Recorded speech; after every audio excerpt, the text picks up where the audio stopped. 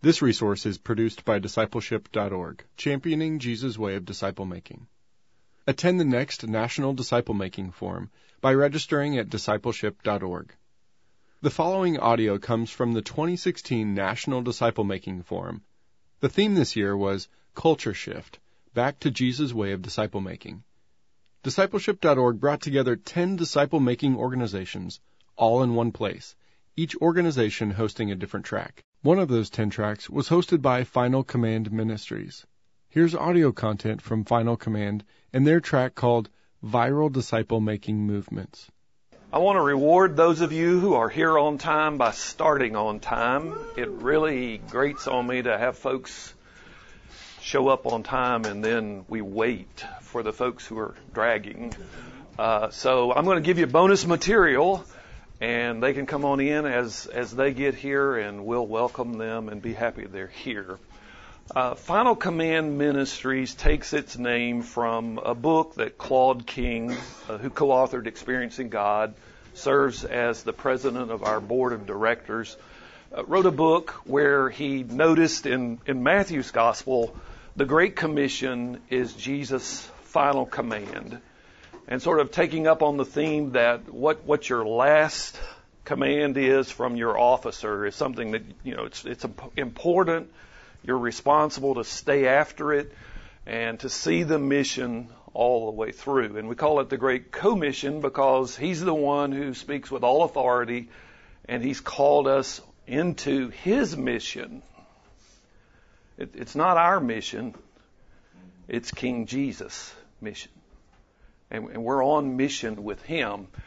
From the stage, if you've been here for each of the big gatherings, these parts of these words have been quoted and parsed and debated, and there's real value. I believe I was pleased to see the openness in discussing some of the hardness of how do we use terms, how do we use them well, and then how do we use them in ways that reflect the biblical intent in our efforts. From all the experts who are in Greek, and I'm not one of them, that the main verb here is this: make disciples. And there are 3 participial phrases that support this, define this, strengthen it, push it, direct it, channel it. This opening word, go, some translations, as you are going. A lot of Jesus' discipling of the 12 happened while they're going places. And I just mention that as a way of encouraging you. Take somebody along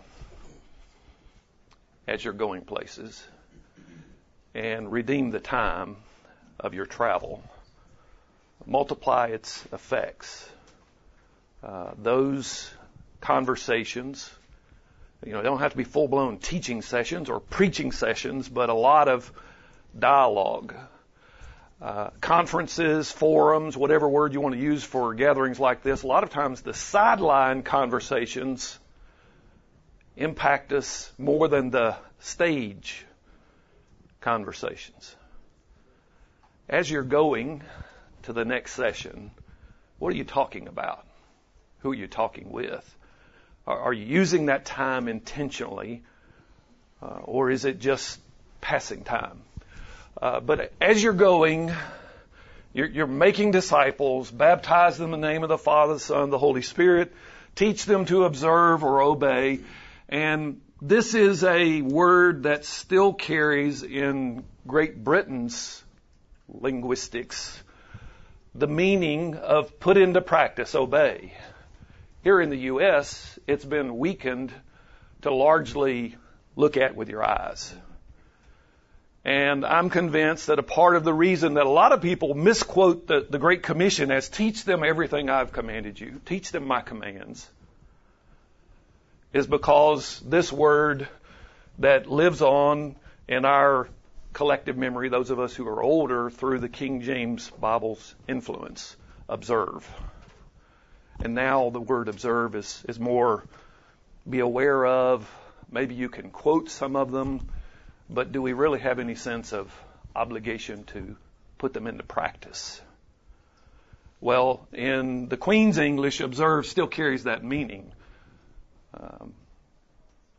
If you want people to be sure to not miss this, you may want to use a different translation if the King James or New King James or one of the ones that uses observe is there. Because I'm convinced Satan's used some of our linguistic shifts to blind us to some of what's being said here. Teach them to obey everything I have commanded you. Jesus is the one who's speaking. He's the one who has all authority in heaven and earth. And then he follows this up with the promise, I'll be with you always to the very end of the age. It's bracketed between his authority and his presence. And this is our response to who he is and the fact that we're wanting him present with us. A lot of us want the promise without the responsibility. We want the presence of Jesus without going. But somebody asked me, how I was feeling this morning. I said, pretty good, since I woke up at 4 a.m., wide awake, thinking about yesterday and today. And 5:30, I'm still awake, still processing things, and I think, I might as well get up and take my shower. And that way, even if there's a car accident on 109 like there was yesterday, I can probably get around it and be there for my 8:15. So my great fear is when you're the first on and you're an hour and 5 minutes without traffic tie-ups, and you leave an hour and 5 minutes, what if there's a traffic tie? Okay, so enough about all that. There was something, all of this has been quoted from the stage, but there's something missing from the Great Commission as it appears on the board. Now that's the promise. How to make a disciple? All authority. That's before. Oh, come on. All nations. Yeah. How to do it?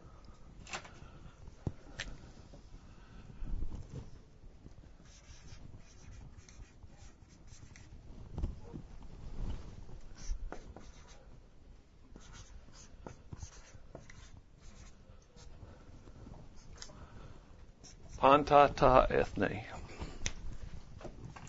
Disciple all the nations, all the ethnic groups. This ethne, this Greek word, is the word from which we get our ethno, ethnics, ethno-linguistic groups, the language groups. If the global church isn't intentionally, strategically focused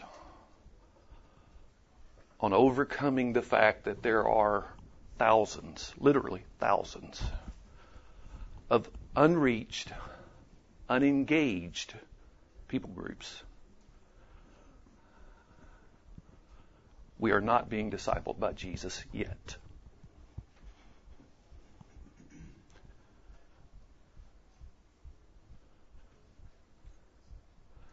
Now, the incredible thing about living right now where we live is you don't have to go across the Pacific to interact with Asian people groups. You don't have to get on a plane and go across the Atlantic to interact with African people groups. Metropolitan Davidson County, we're just outside of Davidson County, right? Gee, we're in Sumner. Sumner County is one of the counties northeast of Davidson County. In Davidson County, I'm told there are 68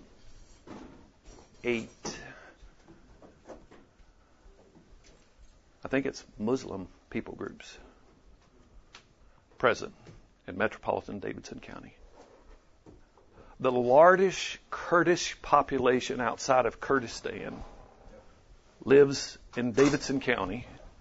When they hold national elections in Kurdistan, they set up polling booths in Nashville, and those votes from Kurdish people count for their elections.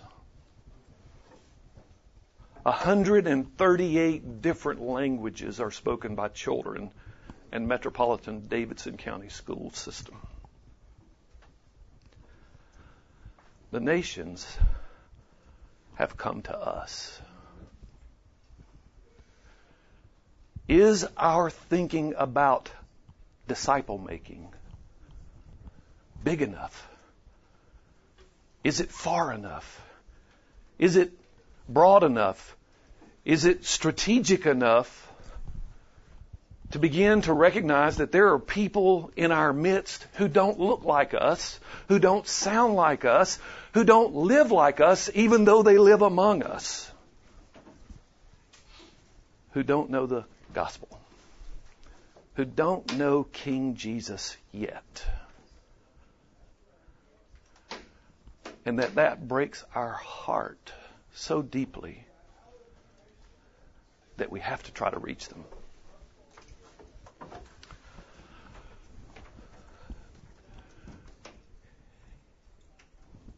If your discipleship isn't impacting lostness,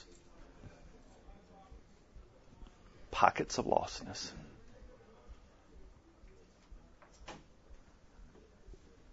you need to spend more time in the Gospels. The bullseye of the Great Commission has different rings.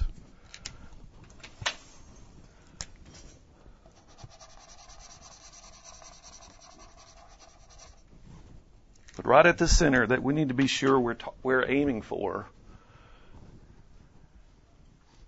is the nations.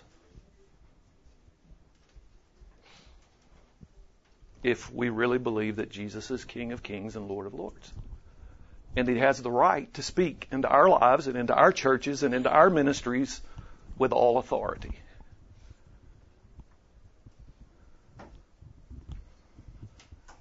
You have the unfortunate blessing this morning of having a guy who spends most of his time focused on helping people learn to do discovery in a room that's packed so tight we can't get you into the small groups that we would typically do that discovery process in. And your most unfortunate part is he spent 31 years as a pastor. And so he loves to preach and he loves to teach. And you put him in this kind of an arrangement and he just flips the switch and goes into that mode. So if I can get the technology to work, I think I can. We're technologically challenged sometimes at Final Command. To guard against it just being John lecturing or preaching and getting excited and getting on his hobby horse, I want to use some video. One of the places where I've done some coaching is here in the U.S. with Christian people who are going to China to teach English as their access ministry. The process wheel that Gordon put up yesterday, if you have may I borrow the book? Just for a second, I should have gotten one of these myself. There's a one-page ad in here for Final Command. They gave all of us one of these. Guess what? The process wheel is there. So those of you who were scrambling yesterday to write it down, just make sure you get one of these and hold on to it. If you don't want the whole thing, just tear that page out and we'll autograph it for you. No, I'm trying to make a joke and it wasn't very good this early in the morning. My focus is on building teams, coaching leaders of teams. Somebody must be representing another group. Any of you keep up with triathlons on a global scale, the world-class best? My pop-up. I'm supposed to be texting a group of guys that I have worked with in a discovery group, and my I will statement was I would text them a passage every morning, and so I'll have to catch up on that later on. Get this out of here. Let's get just here. Okay.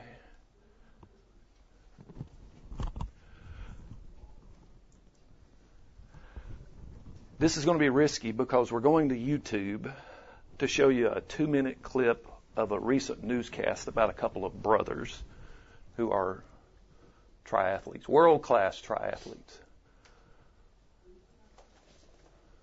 It's not available. Do I want to proceed? Yes, I think so. Now, let me just tell you. You can Google it. Brownlee Triathlon. We're not going to go there this morning. Their site is not allowing me to. This brother was in first place, 700 yards from the end. And he didn't pace himself. It was hot and humid. And he started wobbling all over the track and finally stopped. This brother was in third place, has the chance very easily to pass his brother, probably could have passed the guy who was in second place, but he stops to pick up his brother and wraps his arm around his shoulder and drags him to the finish line and then pushes him across. He takes second, his brother takes second and he takes third, when he probably could have come in first, but they got the gold, the silver and the bronze medal in the world championships.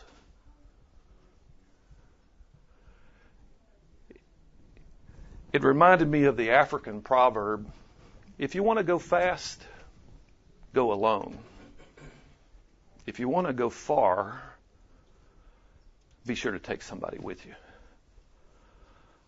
Why do you need a team? Well, it just really depends on, are you going fast or are you going far? Our North American efficiency model highly praises fast. But there are things you just can't do if you're not part of a team. And some of you may say, well, I'm not a pastor, I'm not a teacher, I'm not a leader.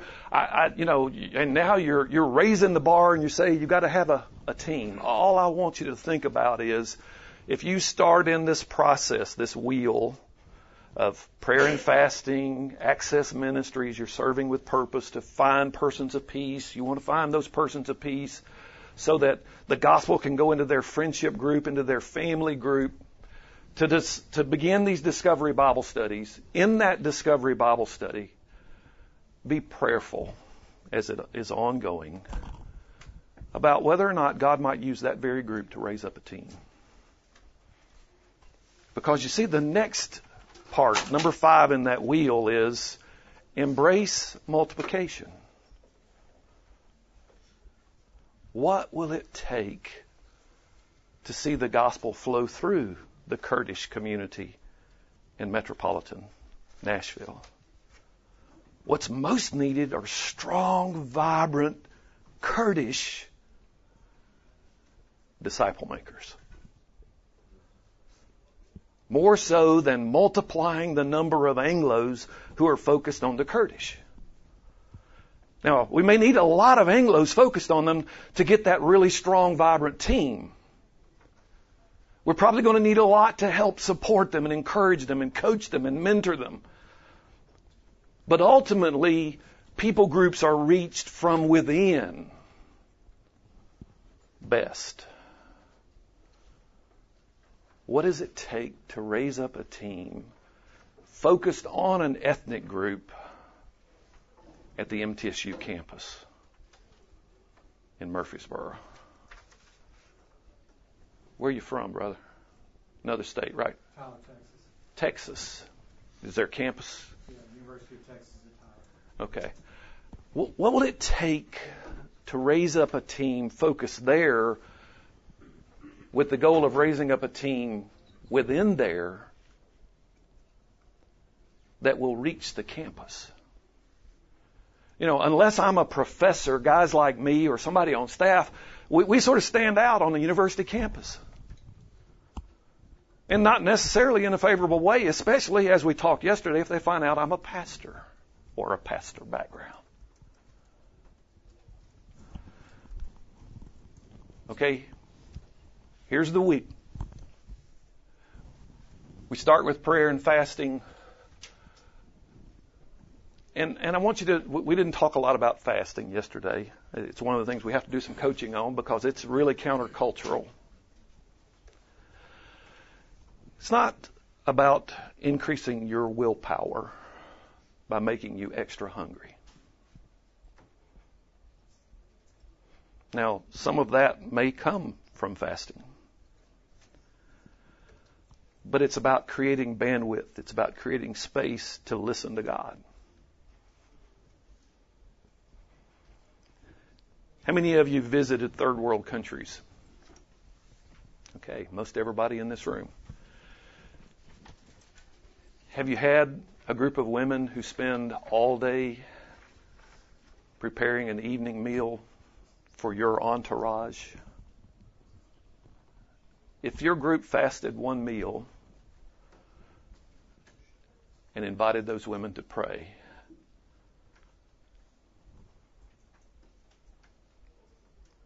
wonder what kind of an effect that might have.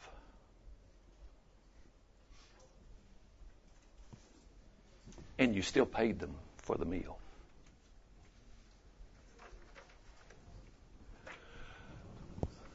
Our service is to demonstrate the goodness of the gospel,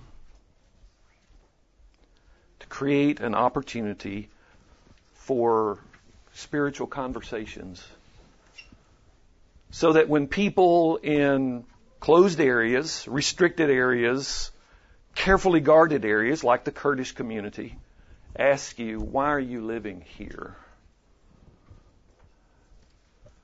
You have a legitimate reason. Other than, I've painted my target on your back, and it just makes it easier for me. Why are you here? That's a question. If you're living the gospel out loud, you'll be asked. And you need to be prepared for a healthy answer.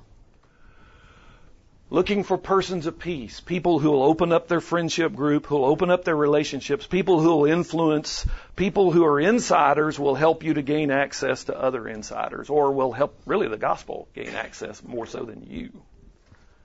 They're the bridges that the gospel is able to enter into their people group through. And this comes out of Luke chapter 10, when Jesus sends the 72 out 2 by 2.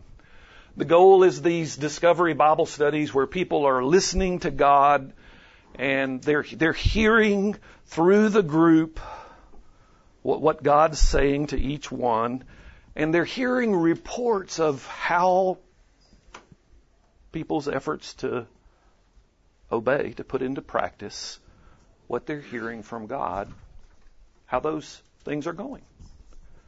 Some weeks it's good, there's breakthrough, there's somebody that they've talked to that finds it interesting. Other weeks it's hard. They really couldn't have the courage. They didn't have the courage to share. They were there eyeball to eyeball and they just backed out. Now, that's not the time to beat one another up. It's the time to be an encouragement. Maybe the problem was they went alone, where Jesus sends them out 2 by 2, and maybe they need someone to say, if I went along, would that help? Embracing multiplication. How do we make it go viral? That's a big part. That use of that word, why some of you have come to this session. This is a young lady that is working in China. She had been there a year when I met with her in China the first time. Didn't meet her here in the U.S. Shared with her some of the Discovery Bible Study approach because it answered a question she was raising.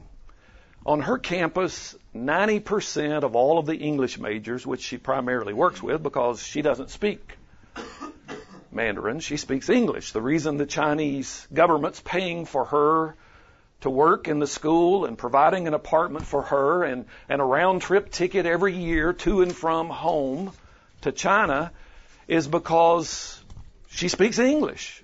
She actually speaks the Queen's English.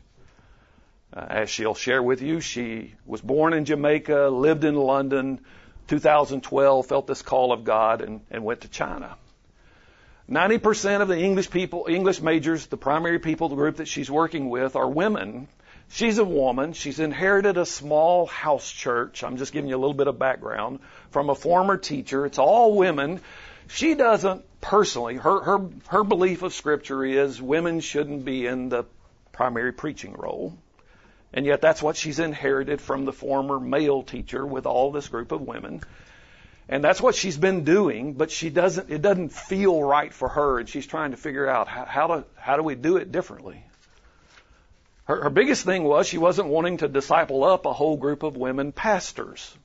Now, this is her problem. This is where she's sort of dialoguing with me early on. And this idea of a group exploring Scripture together, being guided by some basic questions, intrigues her. Well, we were together in Malaysia, and I pulled out my camera. I apologize. It's going to be sort of wobbly at points. Maybe it won't make you seasick. And I interviewed her. And I've taken her interview and broken it down into those 5 parts, just to share some of her thoughts. Okay, prayer and fasting. If you want to impact your church, find a mission point if you don't already have one, and mobilize your people to begin to pray, especially for persons of peace in that place. Now, when you use that phrase in many places, it's going to create the opportunity of some people saying, well, what is this person of peace you keep talking about? When people ask you questions, you know they're either curious, they're at least curious, and it's possible God's Spirit is already opening them. We use questions a lot because we want to know, are they curious? Are they open? We want to spend the majority of our time with people who are at least curious, but we're especially wanting to spend time with people who are open. Why would an organization invest money in this kind of an activity, in this kind of an event? We're looking for people who are curious about viral disciple making. But we're especially looking for people who are open to really learning to do viral disciple making. How do we transition things we're already doing toward disciple making? How do we do them with kingdom impact? Serve with purpose. The hard part with this one is we might be able to transition everything our churches are already doing by way of social justice, compassion ministry, to a disciple-making purpose. But you want to know what the greatest challenge will be?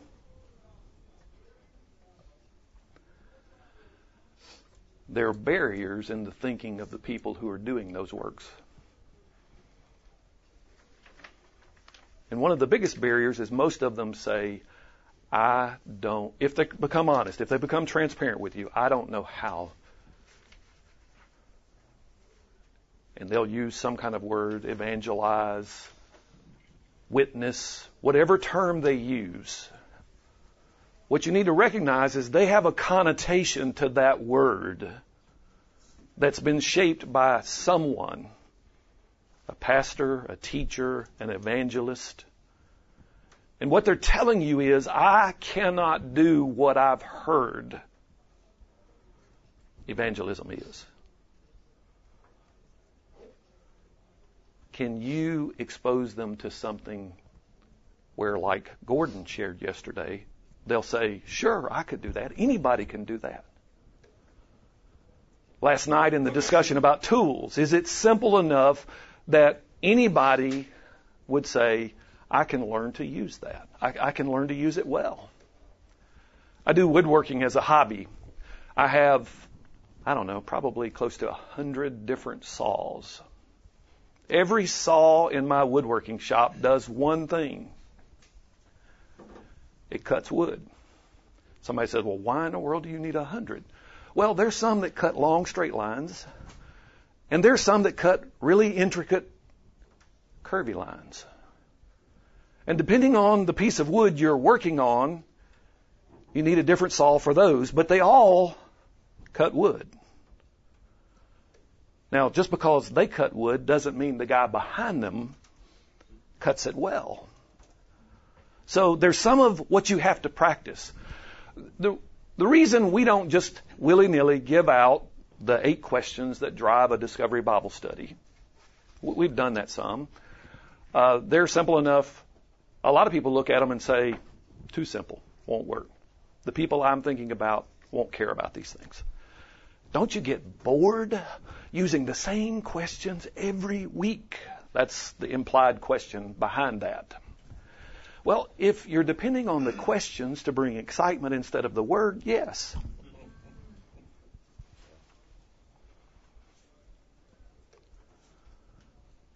If you're depending on the presenter to present the excitement, yes. Who's the teacher is the question. But I'm off. I told you. I'm dangerous. Serve with purpose. Let's listen to this young lady talking about her ministry. I was born in Jamaica. I moved to England and I lived in England for 20 years. And I studied and worked in England. And in 2012, I got this strong conviction to be a missionary. And so I packed everything up and moved to China. I've been working in China now since 2012, so that makes it 5 years, and we're in 2016. In China, as a missionary, I teach English in a university to support myself. And yes, through that teaching, God's been really gracious in giving us teachers the opportunity to spread the gospel through English. So there are a number of ways I use English to get the gospel out to students. I think very carefully and very prayerfully about how I organize each lesson. And I use themes from the Bible, themes related to life, to business, because I teach a number of subjects. I teach business writing, business English, phonetics, and the Bible to some classes, students. And so I use themes from the Bible and use those themes to organize the class. So in preparation for a class, I am usually very prayerful. I am very aware that the work I'm doing is the Lord's work, and so I think one of my fears is to interfere in that, what God is doing. And so I'm always very prayerful for direction as to how to structure my class. And so my typical prayer would include, Lord, what is it you want the students to hear? Are there any hearts out there that are seeking? How do you want to use me today? And so, for example, once I do that, I then move ahead depending on what, I feel the Spirit is saying to my heart at any time. A typical lesson could range from marriage to love, characteristic building.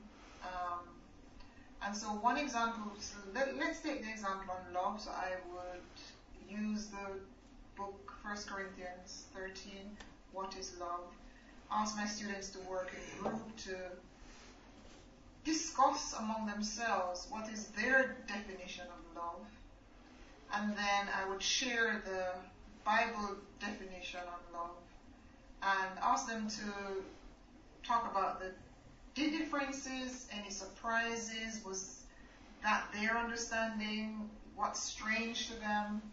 And we only have 90-minute classes, so it's trying to make the best of, that short amount of time in each class.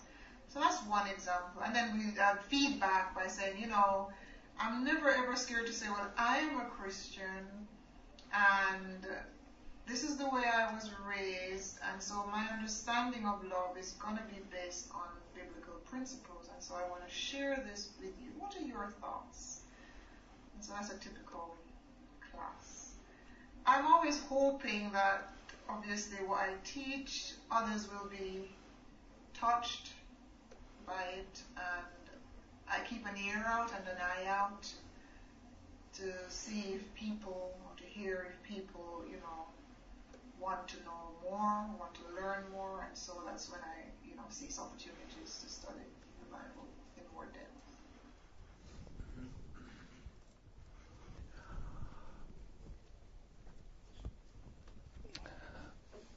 This young lady is known on her campus as a strong Christian. The administrators there value what they've seen in her character. And so they've allowed her, usually one semester each year, to do an overview of the Bible as it relates to character. And so her character has created an opening. Now, that won't happen on every university campus. A lot of it depends on the administrative people, the location. But it came because of her character in business. And, if you read international news much, China has its problems, as well as the U.S., with business ethics. And the Chinese recognize, more than some American groups would want to recognize, that the biblical basis behind business ethics is woefully lacking. Her goal is to find the persons of peace, and those studies go out of the classroom. This can be used in North American campuses by Christian professors. There's a part of me that wonders, why don't we have organizational structures where professors are getting together and sharing their struggles and their successes on using whatever their material is to be a way to shine the light of the gospel. Not preaching, not teaching in classes, but exploring the biblical themes that relate to their material. We lament that, prayer's been taken out of public schools. Have the Christians there stopped praying? Maybe the teacher's not praying over her third grade class like she did 50 years ago. But is she still praying? Is she prayer walking the desk in her classroom? Is the teacher aide prayer walking the halls? Prayers only left schools because the Christians there have stopped praying. We're looking for persons of peace. We're looking for those who are open. We're looking for those who see something in our life and in our practice and our words that intrigues them, that causes them to believe there may be a better way, there may be another way. One of our challenges is that we do not reach a lot of men, Chinese men. And so they're very rare, and so they become really precious. Brian is a student who I taught English, oral English to 4 years ago. I met him as one of my students. And I would never have thought of all the students I taught. He was the last person I think. I don't know why, I just kind of felt, oh no, not him, to become a Christian. And it so happened when I met him, he has a girlfriend, and they went to every class, English class together, and they started studying the Bible together. How I knew Brian was interested in the Bible is another teacher. He is very open on campus, so he goes out and he's not afraid to say, I'm a Christian, do you want to know about Jesus? And it so happened that they agreed, Brian and 4 other people agreed to a study. And this teacher happened to he decided to leave my school to teach at another school. And he asked me to take on this group. And so that's how I met Brian. So he asked me to take on this group of students. And there were a number of students I thought, no way. They're just so bright and they're going to say, oh, well, I don't need God. And when the students turned up to my home for the study, Brian was one of them. And I thought, really? And so I studied with Brian, and Brian became a Christian. And really, really, that taught me a lot about God and about my attitude as well. And he became a very committed Christian. He's very active in evangelism, very active on campus, very active in sharing what he learns from the study group with his dormitory friends, the students he shares his dorm with. Very active in his local community because he lives hours away from his hometown. And so when he goes home, he takes the gospel home, tries to evangelize in his local village. And so that's taught me a lot, as I said, about my attitude and about people and the power of God. The power of God. McKenna grew up attending Long Hollow. She was a president of her Fellowship of Christian Athlete organization at her public school here in Sumner County.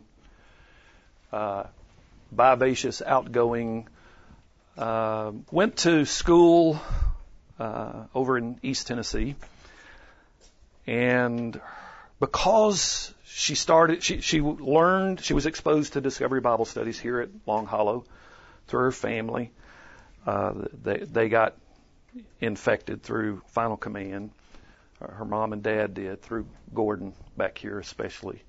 And they trained McKenna and her sister. And so McKenna, when she got to campus as a freshman, started a discovery group on her dorm floor. It was a group of Christian girls sort of experimenting, exploring, experiencing this discovery process. And Grace, her first cousin, who was a Christian, who was a part of that first group, decided she would start a discovery group on her dorm floor, but she was going to especially invite the girls who were not either strong practicing Christians or weren't believers at all. And she invited a Chinese girl to be a part of that group. And so she was coming, she was participating in the questions. She would answer them just like everybody else did. And late in the spring, this was last year, Gordon? We went over? April 10th. We went over to the campus and did sort of an exposure to a bigger group on a Friday night. And we had 70 kids show up to a voluntary thing on a Friday night. It was amazing. We got them into small groups, had them experience. We had a bigger room than this, so we could get them out. We had them experience it. And after it was over, I set the trap. I said, if I gave you, I want you to raise your hand. If I gave you that list of questions we just used, how many of you think you could do it? And 69 hands went up. Now, the Chinese girl's hand went up. She wasn't the one that kept it down. The one girl who didn't raise her hand she knew that when old people ask you this kind of question, it's a trap. And she didn't want to be committing herself to something until she knew what it was. And she took one of them. I had copies, and we do it in a bookmark. So those of you who are like me and you actually carry a real Bible, you can put it in there as your bookmark, and it's at the place of the passage you're going to be doing it, and it's a cheat sheet for if your memory's a little slow on the uptake of remembering what the questions are. I promise you, 3 weeks in, you won't refer back to it. They're that simple. They're very easy. But if you're a digital guy and you use, your Bible on your phone, I've got a couple different apps, and, just take a photograph of it when you finally do get one. And it'll always be there in your notes or wherever you store things. And it's just there as a fallback crutch. But anyway, as I was walking around handing these out, the Chinese girl took one. I didn't know who she was. I didn't know anything about her yet. And I turned and went to another group. Grace, the one McKenna had trained in that first group, overheard the Chinese girl say, she looked at it very carefully and she said, I already do all of these. Or no, we already do all these. And Grace said, called her by name, are you talking about in our group in the dorm? And she said, no. She said, every week after we do our study in the dorm, I call my mom on Skype and we work back through the same passage. Her mother lives in Inner Mongolia.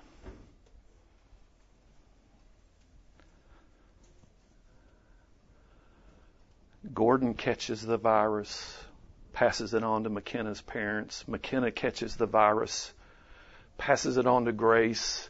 Grace catches the virus and exposes a Chinese girl who's at that time was not yet a believer, but she's already walking her mother through it. My only word of counsel through McKenna to Grace was make sure to encourage the girl, to encourage her mother to do it with a group there in their home village, their home city.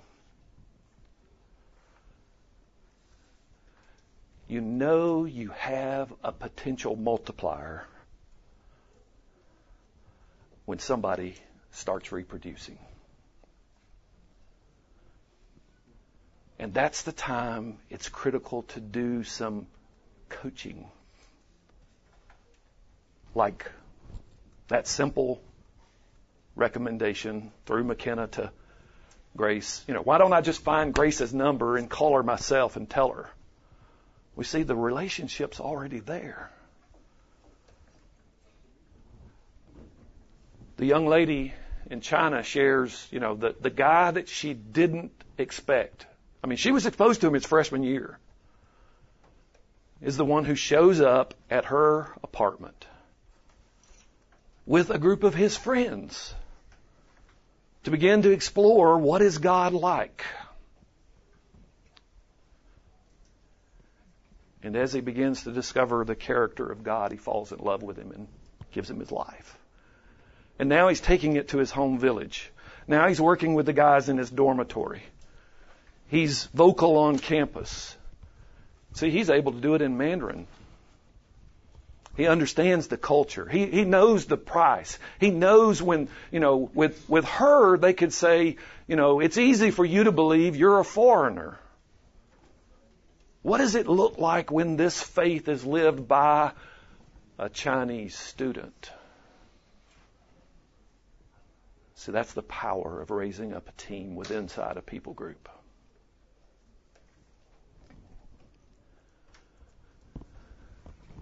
The discovery process, just a little more. When I first started using VBS, before that process started, I was the center of attention. I was doing the teaching, I was doing the talking, and so the study groups were held in English. And when we started using VBS, one of the first things we did was have the meetings, the groups in Chinese, which is a native language. And so that really affected me. I thought I'm sure the Chinese benefited a lot, which was good. But then I had to transition into accepting that. There was this sense of empty nestership because, almost as if I wasn't needed anymore. And one of the reasons we organized the groups in Chinese, there was an interpreter to help me to understand what was going on. But we felt for the students to be able to gain more, having the sessions in their native language would be more beneficial for them. And so I had to wait until the discussion happened and for the interpreter to explain to me what was just discussed. It took a lot of patience. But, I overcame.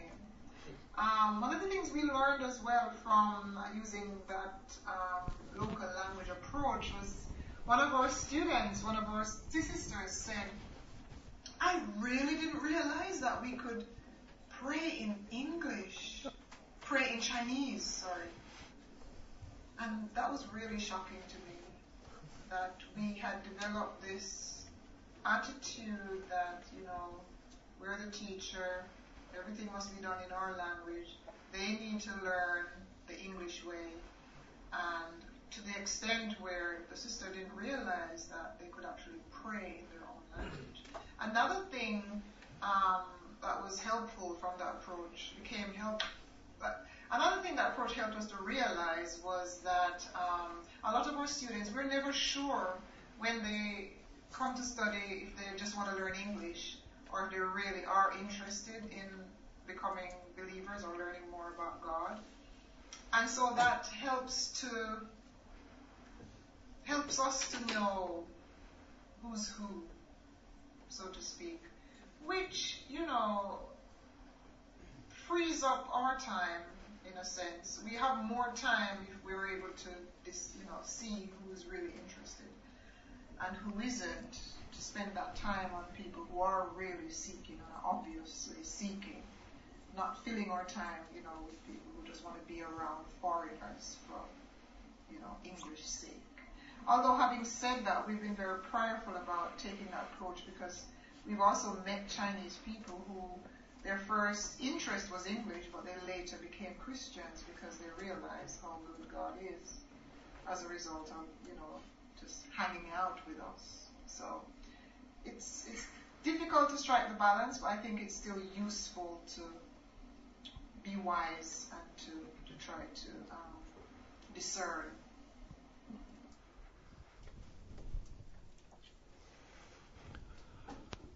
We're going to go on into the next one so we can cover this and then have some time for questions and a little more interaction. When I first came to China, the program coordinator prepared us, I would say, well for missionary work. However, in my mind, I still struggled with a number of things, and one of those things I struggled with was how to effectively evangelize. And so I met John King, I think in 2013, who introduced the Discovery Bible Study program. And continues to be an immensely useful program in the sense that it's a method which has helped me, helped the Chinese as well a great deal, or more importantly, a great deal. What I like about the Discovery Bible Study program or method is it allows each individual an opportunity to develop a mindset where they're starting to find out who God is for themselves. I think one of my biggest mistakes was initially when I'd have Bible study groups, I would try to control the meeting. I would do the talking. I. And with the Discovery Bible Study approach, it's an environment where it's a group discussion. There's no leader. Each person is participating. And so we take turns to have discussions. It provides an icebreaker, so we're able to find out how people are doing. Do they have any challenges before we go into, the scripture? And it focuses a lot on relationships first, and then moves into God, finding out about who God is. What did you, the individual, learn about God? Not what did I teach you today about God, but what did you learn about God? What do you learn about people around you? The other thing I like about the Discovery Bible program is that it also encourages an attitude of discipleship, because as part of the program, each participant, including myself, is asked to share, the question, who do you think can benefit from what you learned today? So it engenders that spirit of sharing the word and sharing our learning with others. So that's beautiful. And each week we meet, we reflect as well on the previous week and how we spent our time, how we put into practice what we learned from the last study. And so that's really beneficial. So there are, I would say, many advantages, but one of the biggest advantage for me using the program, and I think for all of us involved in studying using DBS, is how much the Spirit's power is greater than ours. And if we're not careful, sometimes we can get in the way of what God's doing with our attitude, for control and to take charge of everything. And what I mean by that is having to sit back and listen more to what others are saying, observe more what others are doing in the group. I've seen things, seen results that I probably wouldn't have been able to see had I been controlling the situation. So that's taught me a lot, letting go of, that need to control. That's taught me a lot as an individual. I have to be patient because I have to wait to hear what everyone else is saying. Working with a Chinese group, Chinese students, English isn't their first language.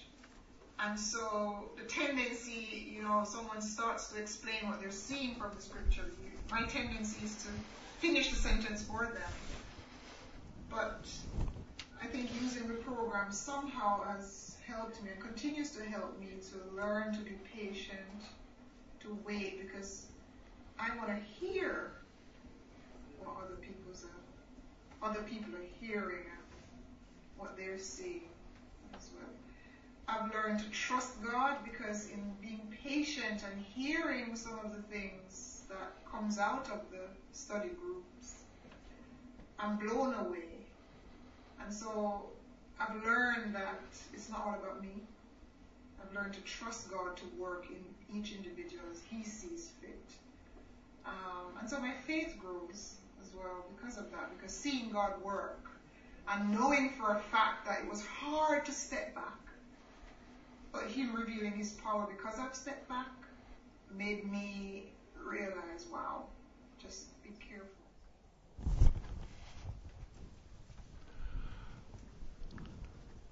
What might God do through one multiplier who learns to disciple multipliers in a discovery group? I want to make one recommendation, which runs somewhat counter to a lot of our presentations. We keep using this DBS or Discovery Bible Study tag. In your effort to reach lost people, just call it a discovery group. Be overt in saying it'll be about the Bible, but most people in the U.S. have a connotation to what a Bible study is. and this isn't it. Now, a discovery group is still odd enough. Give us a couple of years, and it'll be like, DBS. You want to do something interesting? Well, we're taking a risk. You can Google DBS, and you can get all kinds of formulas. Well, that phrase started to be used. I was a part of the group that helped start using it about 8 to 10 years ago. Don't remember the exact date. I can look back through my old emails and figure it out. It's gone everywhere, but it doesn't mean the same thing everywhere. It's gone.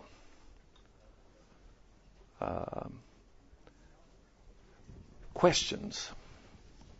Yes. I want to ask how this.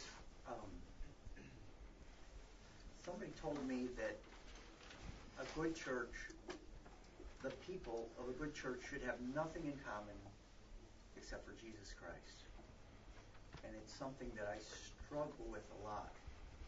When I'm in one of our groups,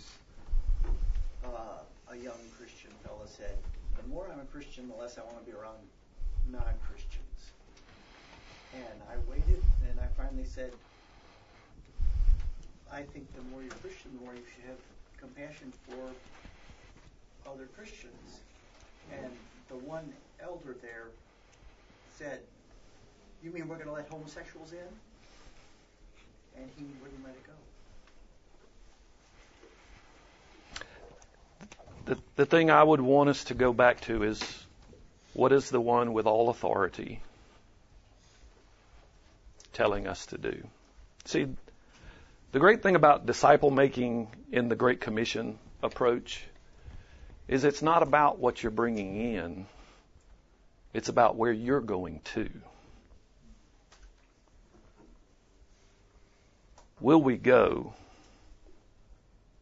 with the gospel to places of greatest need, even if we don't want them to come? Will we trust that the Spirit of God illuminating the Word of God is enough to produce the people of God? If we identify a community, a group of people as in desperate need of the gospel, based on how different their lifestyle is from what Scripture teaches, what do they need? They need to be transformed by the Word.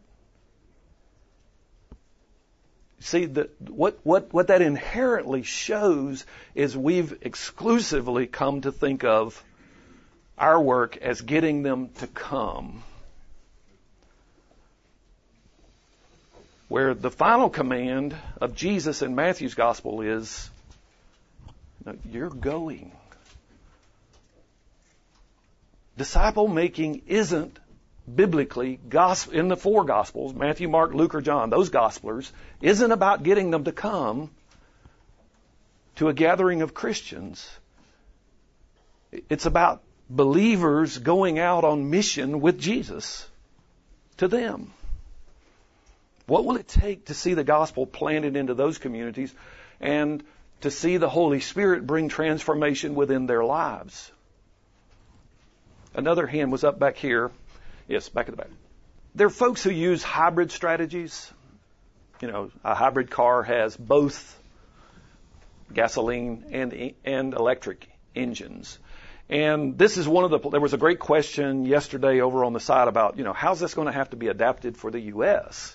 Where we started using this most and where we've seen the most traction are in Muslim-dominant areas where, building a hut and putting a cross on it is painting a target. If church planting is about the place people gather, you don't want to do that in restricted access places. with the young lady in China, the way we typically train people to do things will get a target on you. Or a bomb. Yeah, for a bomb. Okay. So how do you get the gospel out where people don't want it? The great thing about the discovery groups is they can be as small as, I really wouldn't recommend, less than 3. 5 to 6 is the ideal number here in the U.S., unless you've got real time constraints. If it gets much bigger than that, it takes too long. The death of every good small group is it grows. And the community practices that made it so good can't be done when it gets so big. It can't be done well. And the quieter, shyer people recede into the background and they become the wallflowers, and you've got these few flaming extroverts who get energy from a crowd, and they're the ones who are always talking, and they're wondering why these other folks won't talk. But, this idea of dividing or multiplying and becoming 2 groups, you try to divide that core group and watch both of them fall flat. A lot of you shaking your heads. You've been with me on this journey. You've tried this stuff that the experts come in and train us in. It all forgets humanity. It forgets us. People become numbers.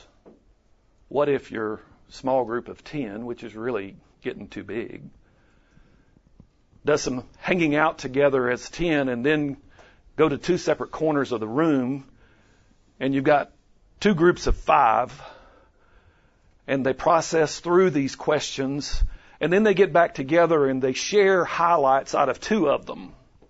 These 2 have already been shared, so I'm not giving anything away. What do you learn about God? What were the best answers that were shared in each of the 2 groups about God's character? And then which of the I will statements do you think are the best? Of the 8, I feel like those are right at the heart of transformation. So then everybody gets to experience something out of everybody, but we're all learning how to do it in smaller groups. And the first thing that it forces is one guy like me can't do it. If I feel like the facilitator of the other group's got to be as good as me, I'm going to have a responsibility to raise up somebody else to facilitate that group. And I'm already multiplying. How can you begin to do what you're doing already in ways that force you to think about multiplying yourself? Now, you see, when it was dependent on my double master's degrees, theological training, and 30 years of pulpit experience, that's not going to replicate. It won't go far enough. It won't go fast enough. It costs too much.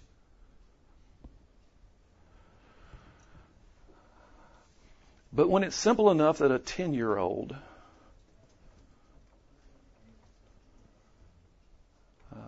a church in Chattanooga had us come in, do some training. The previous groups that we had trained, there were about 20 in each of those 2, and we got down there and they had 100 signed up. It was too big, but that's another story. We learned some things by our efforts to try to coach. But we knew one family was being radically impacted when we did this for 13 weeks there.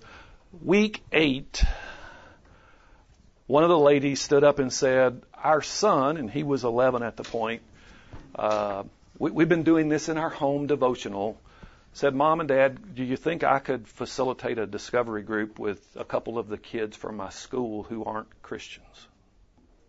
And, Mom was sort of asking permission for her son. Now, think about that. Why would she feel like she needed permission? But that it just reveals some of our challenge. We want to mobilize people, we want to multiply people, but how do we get our control out? Part of why I wanted to share the interview with this young lady is, it takes it somewhere else. It keeps this, target, the center of the target. I really do believe it. You can fundamentally disagree with me. You have the right to be wrong. That if your discipleship isn't opening your eyes to the ethnic groups, all the ethnic groups. Have you been listening to Jesus? It's almost time. I want to close with one last statement. Our culture, and I'm not talking about the part out there that we're all rejecting, the part that has shaped us, is fundamentally selfish. In pastor groups, we talk about people coming in with the words tattooed on their forehead, "What's in it for me?" When it's that pervasive,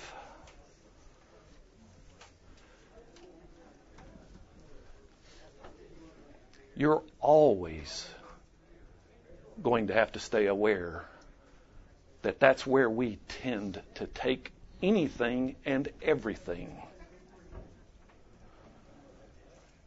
There are some folks here right now who are primarily concerned of what's in it for me. What's going to make my discipleship better? What's going to make me shine brighter? What's going to fix my broken marriage? Following Jesus involves a cross. Following Jesus involves a death. What are you dying to? What are you giving up? Let's take our break. You've been listening to the Disciple Makers podcast. This audio was adapted from the original presentation. Not all live interactions are included. Learn how you can grow as a disciple maker by visiting discipleship.org, where you can also register for the next National Disciple Making Forum.